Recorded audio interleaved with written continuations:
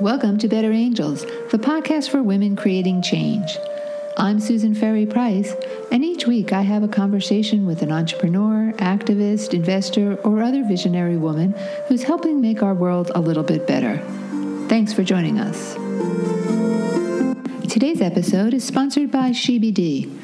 SheBD is the first ever couture wellness company providing the highest quality CBD-rich, broad-spectrum hemp supplements that are formulated exclusively for women.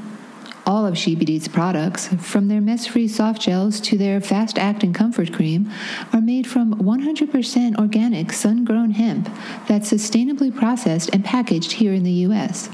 Experience the beauty of natural wellness. Learn more at shebd.com.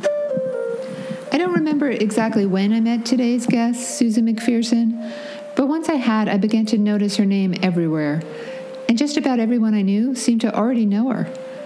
So when Susan calls herself a serial connector, it's the absolute truth. Susan's also an angel investor, a corporate responsibility expert, and the founder of McPherson Strategies, a communications consultancy that focuses on brands and social impact. When I heard that Susan had a new book, The Lost Art of Connecting, I knew she'd have some great advice about turning that dreaded concept of networking into something that's not only enjoyable, but can bring more meaning to our lives. Here's Susan. So you had first conceived of the book as sort of an antidote to our, obsession with technology. Yes. And then the pandemic comes along. And all we have is technology. Did that change how you kind of thought about these issues or your writing process in any way? I will say that writing the book was a panacea during a very difficult time, not just for me, but obviously and many people had it much worse than me. But for me, the challenge was constant silence no parents, no children, no partners. So having the book to focus on, an interview, I interviewed something like 35 people for it, gave me something, granted, I run a company and I had my employees, but this was something also really, really special.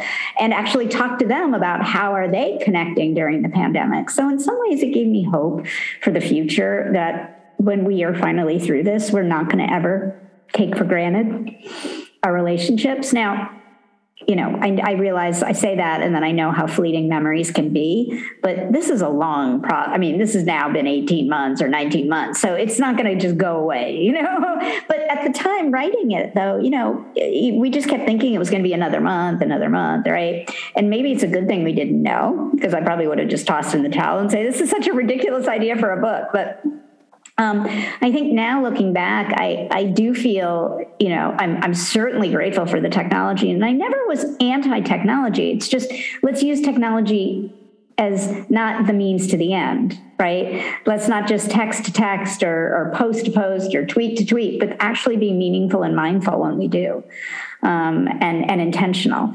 And in doing so, maybe there would be a lot less vitriol. And my hope is that, post this, whatever you want to call it at this point, we'll be mindful of that, because we will be going back to, I shouldn't say going back. We don't know what the future is going to be. It's not going to be like the past, but, we are going to be back in real places, but technology is not going away. So let's use it as the best way we can with intentionality. One of my favorite things about your book, actually, and we'll get to this when we talk about the gathering, I think, process is doing it with intention, because that really resonated for me now, especially because I'm in this new place. I have kind of different aspects of my career now. And it's sort of like, who do I want in my life in the future? And that's a really important part of this. It's not random gathering. So basically you took the kind of amorphous concept of connecting and put it into 3 buckets: gather, ask, and do. When you're talking about gathering, you're not talking about going to some party and collecting business cards and putting them in your desk, as we used to do in the old days, the stacks of business cards and rubber bands. So tell us a little bit about the key points of gathering to you. Sure. Well, and suffice to say, when you write a business book, you have to have a methodology. So I had to do a lot of soul searching over the last 30 years, how I have become a good connector, how I've connected people and made introductions, and kind of how I've made it kind of my signature calling card. And in doing so, I really realized I do indeed have a methodology. I mean, sometimes it's by the seat of my pants, but most of the time I'm actually being very, being thoughtful about it. And the Gather section is the first of three, Gather as Do. And in Gather, it's very much about connecting with the most important person in your life, and that's you.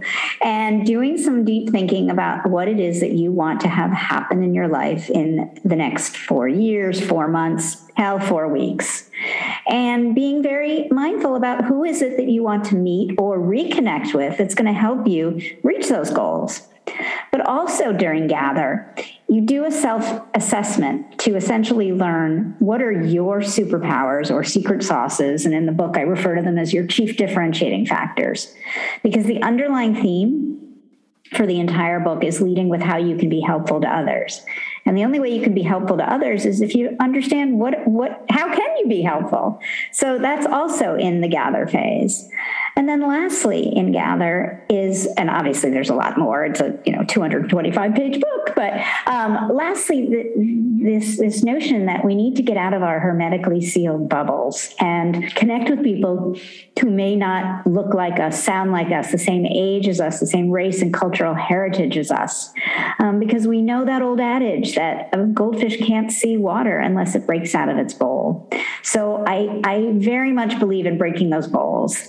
And sometimes those connections that are kind of the less likely ones are the most, I find, the most inspiring, or they get you thinking in a new way. How would you define, at least for you, what you consider a meaningful connection? Well, for me, it's the people that keep showing up or that have shown up in the good times and bad. But for everyone, it's a very different thing, right?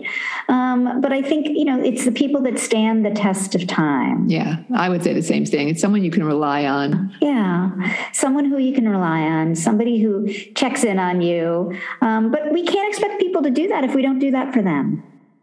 And I don't mean just our friends, but, our colleagues, people that we meet and then have a really nice rapport with.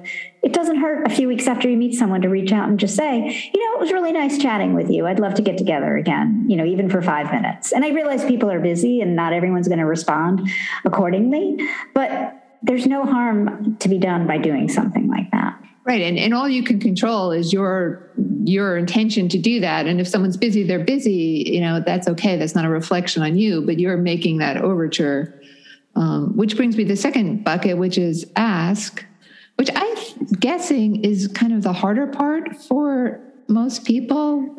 I think it really depends. I think when we first hear ask in Gather, Ask, Do, we assume it's asking for what we deserve and need, especially as women, because, again, this is a generalization, but we're often not bold enough to ask what we deserve. And we could learn a lot from some of the men that we work with and interact with. But in the ask phase, my focus is on helping people learn the art of asking others questions to learn more about them, to learn where they are in their lives, to learn what are their hopes and dreams. Because if you don't ask those questions, you can't get to my favorite section, and that is the do. And that's when you follow through. And you basically, if you say you're going to make an introduction, you do. Or perhaps you listen to somebody and come back and recommend a nonprofit that they might have interest supporting because they mentioned that they have a lot of interest in helping solve racial inequities in this country. Right. So, really key to that, then you have to be curious about other people. Yeah. And then you have to listen to what they're really saying, or which can be very, very challenging for us, myself included, because we are so harried and overlooked and overextended, overstimulated, overextended, overwhelmed. Yeah, thank you. Exactly. Like it's a nonstop every day, right? And not to mention the news and our work lives, our home lives, and this pandemic certainly hasn't helped. But, it's interesting. I got to interview Dr. Julian Treasure, who has 4 or 5 TED Talks on the subject of becoming a better listener. And I learned very quickly something that I have done wholly incorrectly over the years, and that is I do anticipatory listening, where I'm always listening for clues, because I love to hang out in the do section so much. I'm always listening for things I can be doing to follow through, to be supportive. And it's just probably a nervous tick of mine, but it is what it is. So I now have to kind of slow back, like roll back and just pay attention. And then think about the things I can do as a follow-up, as opposed to trying to already do the do right then. I think a lot of people don't initially get to the meat of what they really need. Like, there's sometimes you have to ask levels of questions before you're really drawing out what this person really is about or what they really need. So I think we all kind of jump in too quickly, and we're not letting that process go. That's hard to do, though. Oh, well, that's why I suggest, listening. His TED Talks are really informative. And, I've become a slave to always taking notes when I'm talking to folks, just so I can actually remember. Because as I age, my memory just isn't quite what it used to be. Even if it was, it's still, when you're meeting a lot of people, it's very difficult to do that. So now we get to do. And how do you do things for others without it? And maybe this goes back to a gender thing. I think women do tend to do a lot for other people. Where do you set a boundary there? Or I think it goes back to the gather and try to be as mindful as you can that you're helping people that are going to align with the goals that, and not to say that you're completely self-centered and not just caring and doing things for others, because it's a good thing and an important thing to do. But, it could get out of control. And I certainly don't want people to be just walking around events saying, "Hi, I'm Susan. Can I help? How can I help you?" Because, it isn't genuine. It's not, and it's not even feasible to actually do. But, really think about, what are your goals, and how can being helpful to others help you meet those goals? Because we all know if we're helpful to others, inevitably they will help us. Not everyone. There's always going to be, the takers, and that's just life. And, part of getting smarter in our world is knowing who the takers are and being upfront and honest with them, which of course I'm not saying is easy. But the thing is we all know how and ways we can be helpful. And I'm suggesting, not try to help the world, but be somewhat strategic about how you give out help, because you just get exhausted. I think that's what you were raising. And I guess the way to really discover that is what you're saying is if you share a genuine connection with somebody, it doesn't become a transactional or random thing. And again, Susan, this is over the long haul. I often ask for a show of hands when I do talks now, and even in Zoom, and say, how many of you have connected with people or been asked to connect on LinkedIn, and then within an hour they're asking you to buy from them? And I say, what if instead they did a little research before they reached out to you to make the ask and offered something up first? Wouldn't it be a much more enriching conversation? Wouldn't you be much more likely to consider having a relationship with this person? And, again, it may sound like it's coming from a manipulative place. I think it's coming from a human place. Right. It's recognizing there's something for both of you in it. It's not a sales goal or a monetary transaction, right. Which I think a lot of people, and I certainly would say this about myself, and maybe it's a serious character flaw, I don't know. Whereas I'm a very extroverted person, but I will put up a little bit of a wall, and maybe that makes me an introvert, and I don't know it. I don't know. In my next life, I want to be an introvert. I think that's impossible, Susan. I don't think we could even conceive of that lifetime for you. So how did your own recognition of yourself, I know you call yourself a serial connector, which you absolutely unequivocally are. When did you sort of recognize that this wasn't something that's natural to everybody? Well, I was lucky enough to grow up with parents that were serial connectors, but didn't have the technology we have today. So it was, placed in my inner being from the age 6 or 7 on, or at least, as long as I look back at the earliest memories I have. And every morning at the breakfast table, I would literally vie for real estate for my bowl of cereal, because they would have the 5 local newspapers spread out, plus yesterday's or the day before's New York Times and Boston Globe. And they would be clipping and cutting and then going to their respective manual typewriters to write short little missives to people that they knew, people that they used to know, people that they worked with, relatives, and then off into the U.S. mail they would go. So I just assumed everybody's parents did that. And obviously, fast forward 40, 50 years later, I just now do an extension of what they did, because that was normalcy for me. Once the 90s came, after, the few years with a fax machine and being able to attempt to do what they did, but could never figure out how to use the fax machine, I found that, when you would email 10 people on the same chain about a particular issue or cause or happening, you were already creating community by connecting those people.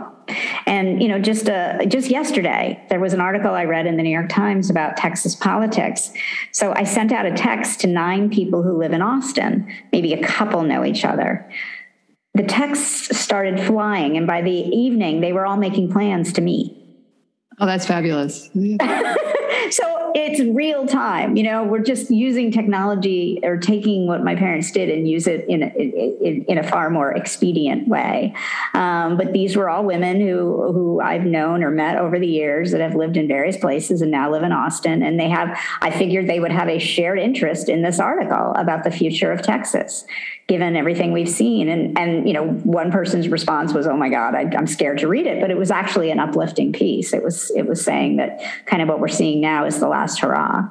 But I just, the reason I explained to that is, this isn't just in my book. This is the way I live.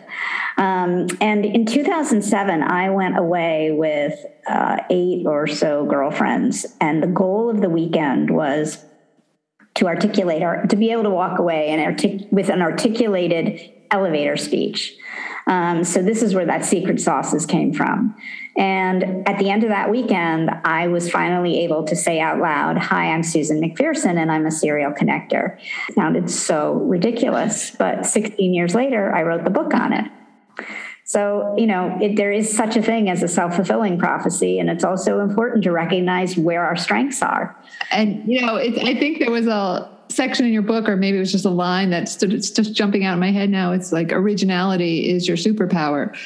Like, some of the things that sound most ridiculous when you define yourself are actually, what's needed in the world, and also who you really are.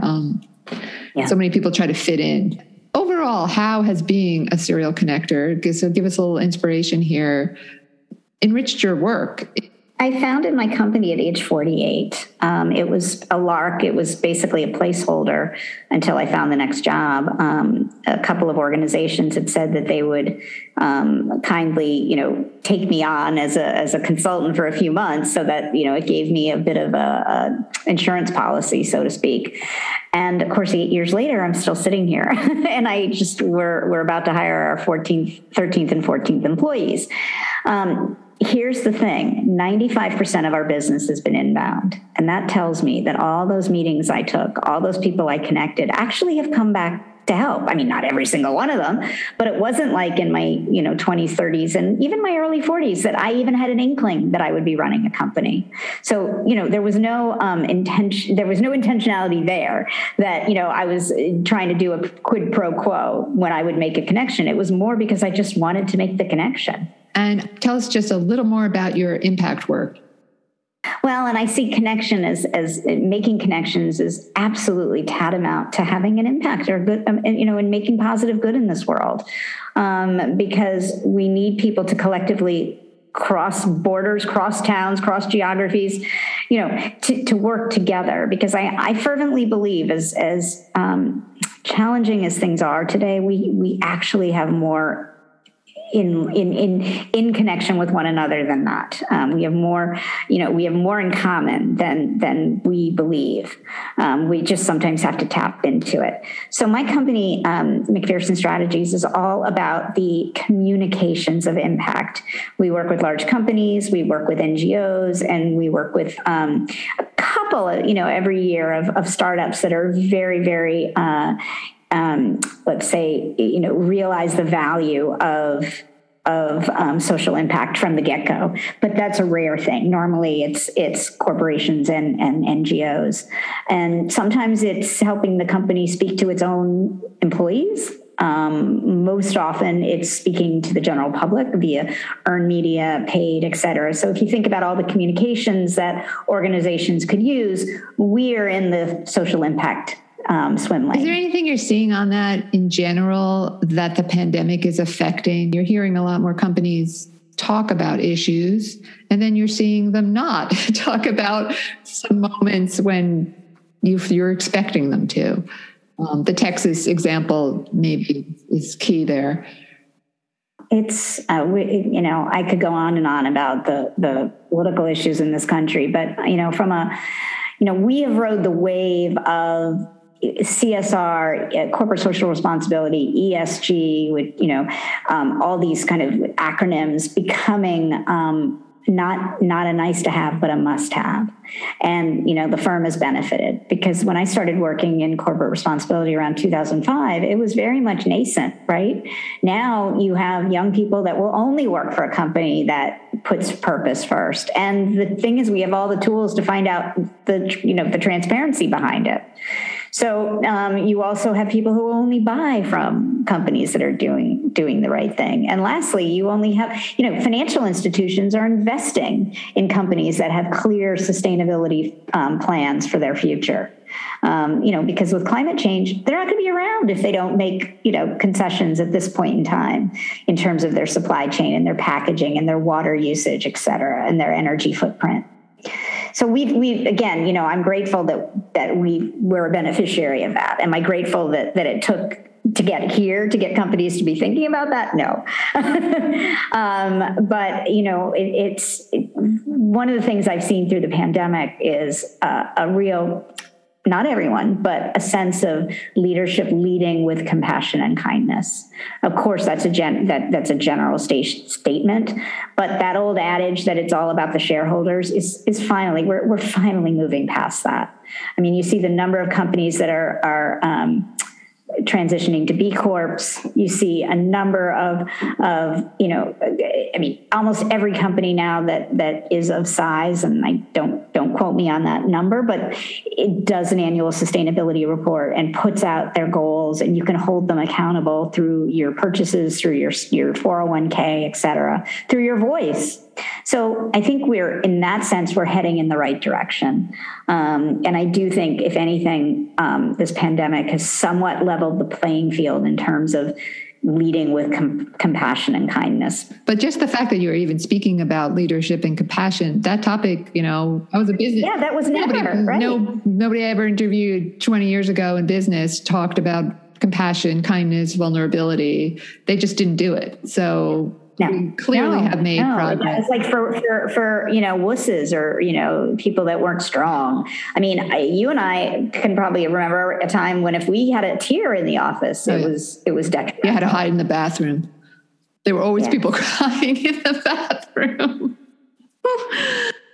Is it perfect? By no means. And if anything, what I would suggest to leaders out there is to really make connecting a priority, connecting with your employees, helping your employees connect, because we are not going to go back to the way it was. We're not going to be in line sitting next to one another in cubicles, et cetera. I mean, yes, I should say some may, but why don't we use this opportunity to reinvent the future rather than trying to go back to a past life? More compassion and connection sound like very good ideas to me. Be sure to pick up a copy of Susan's book, The Lost Art of Connecting. Use the link in the show notes and support independent bookstores through bookshop.org. And follow Better Angels on Apple, Spotify, or wherever you like to listen to podcasts. See you next week.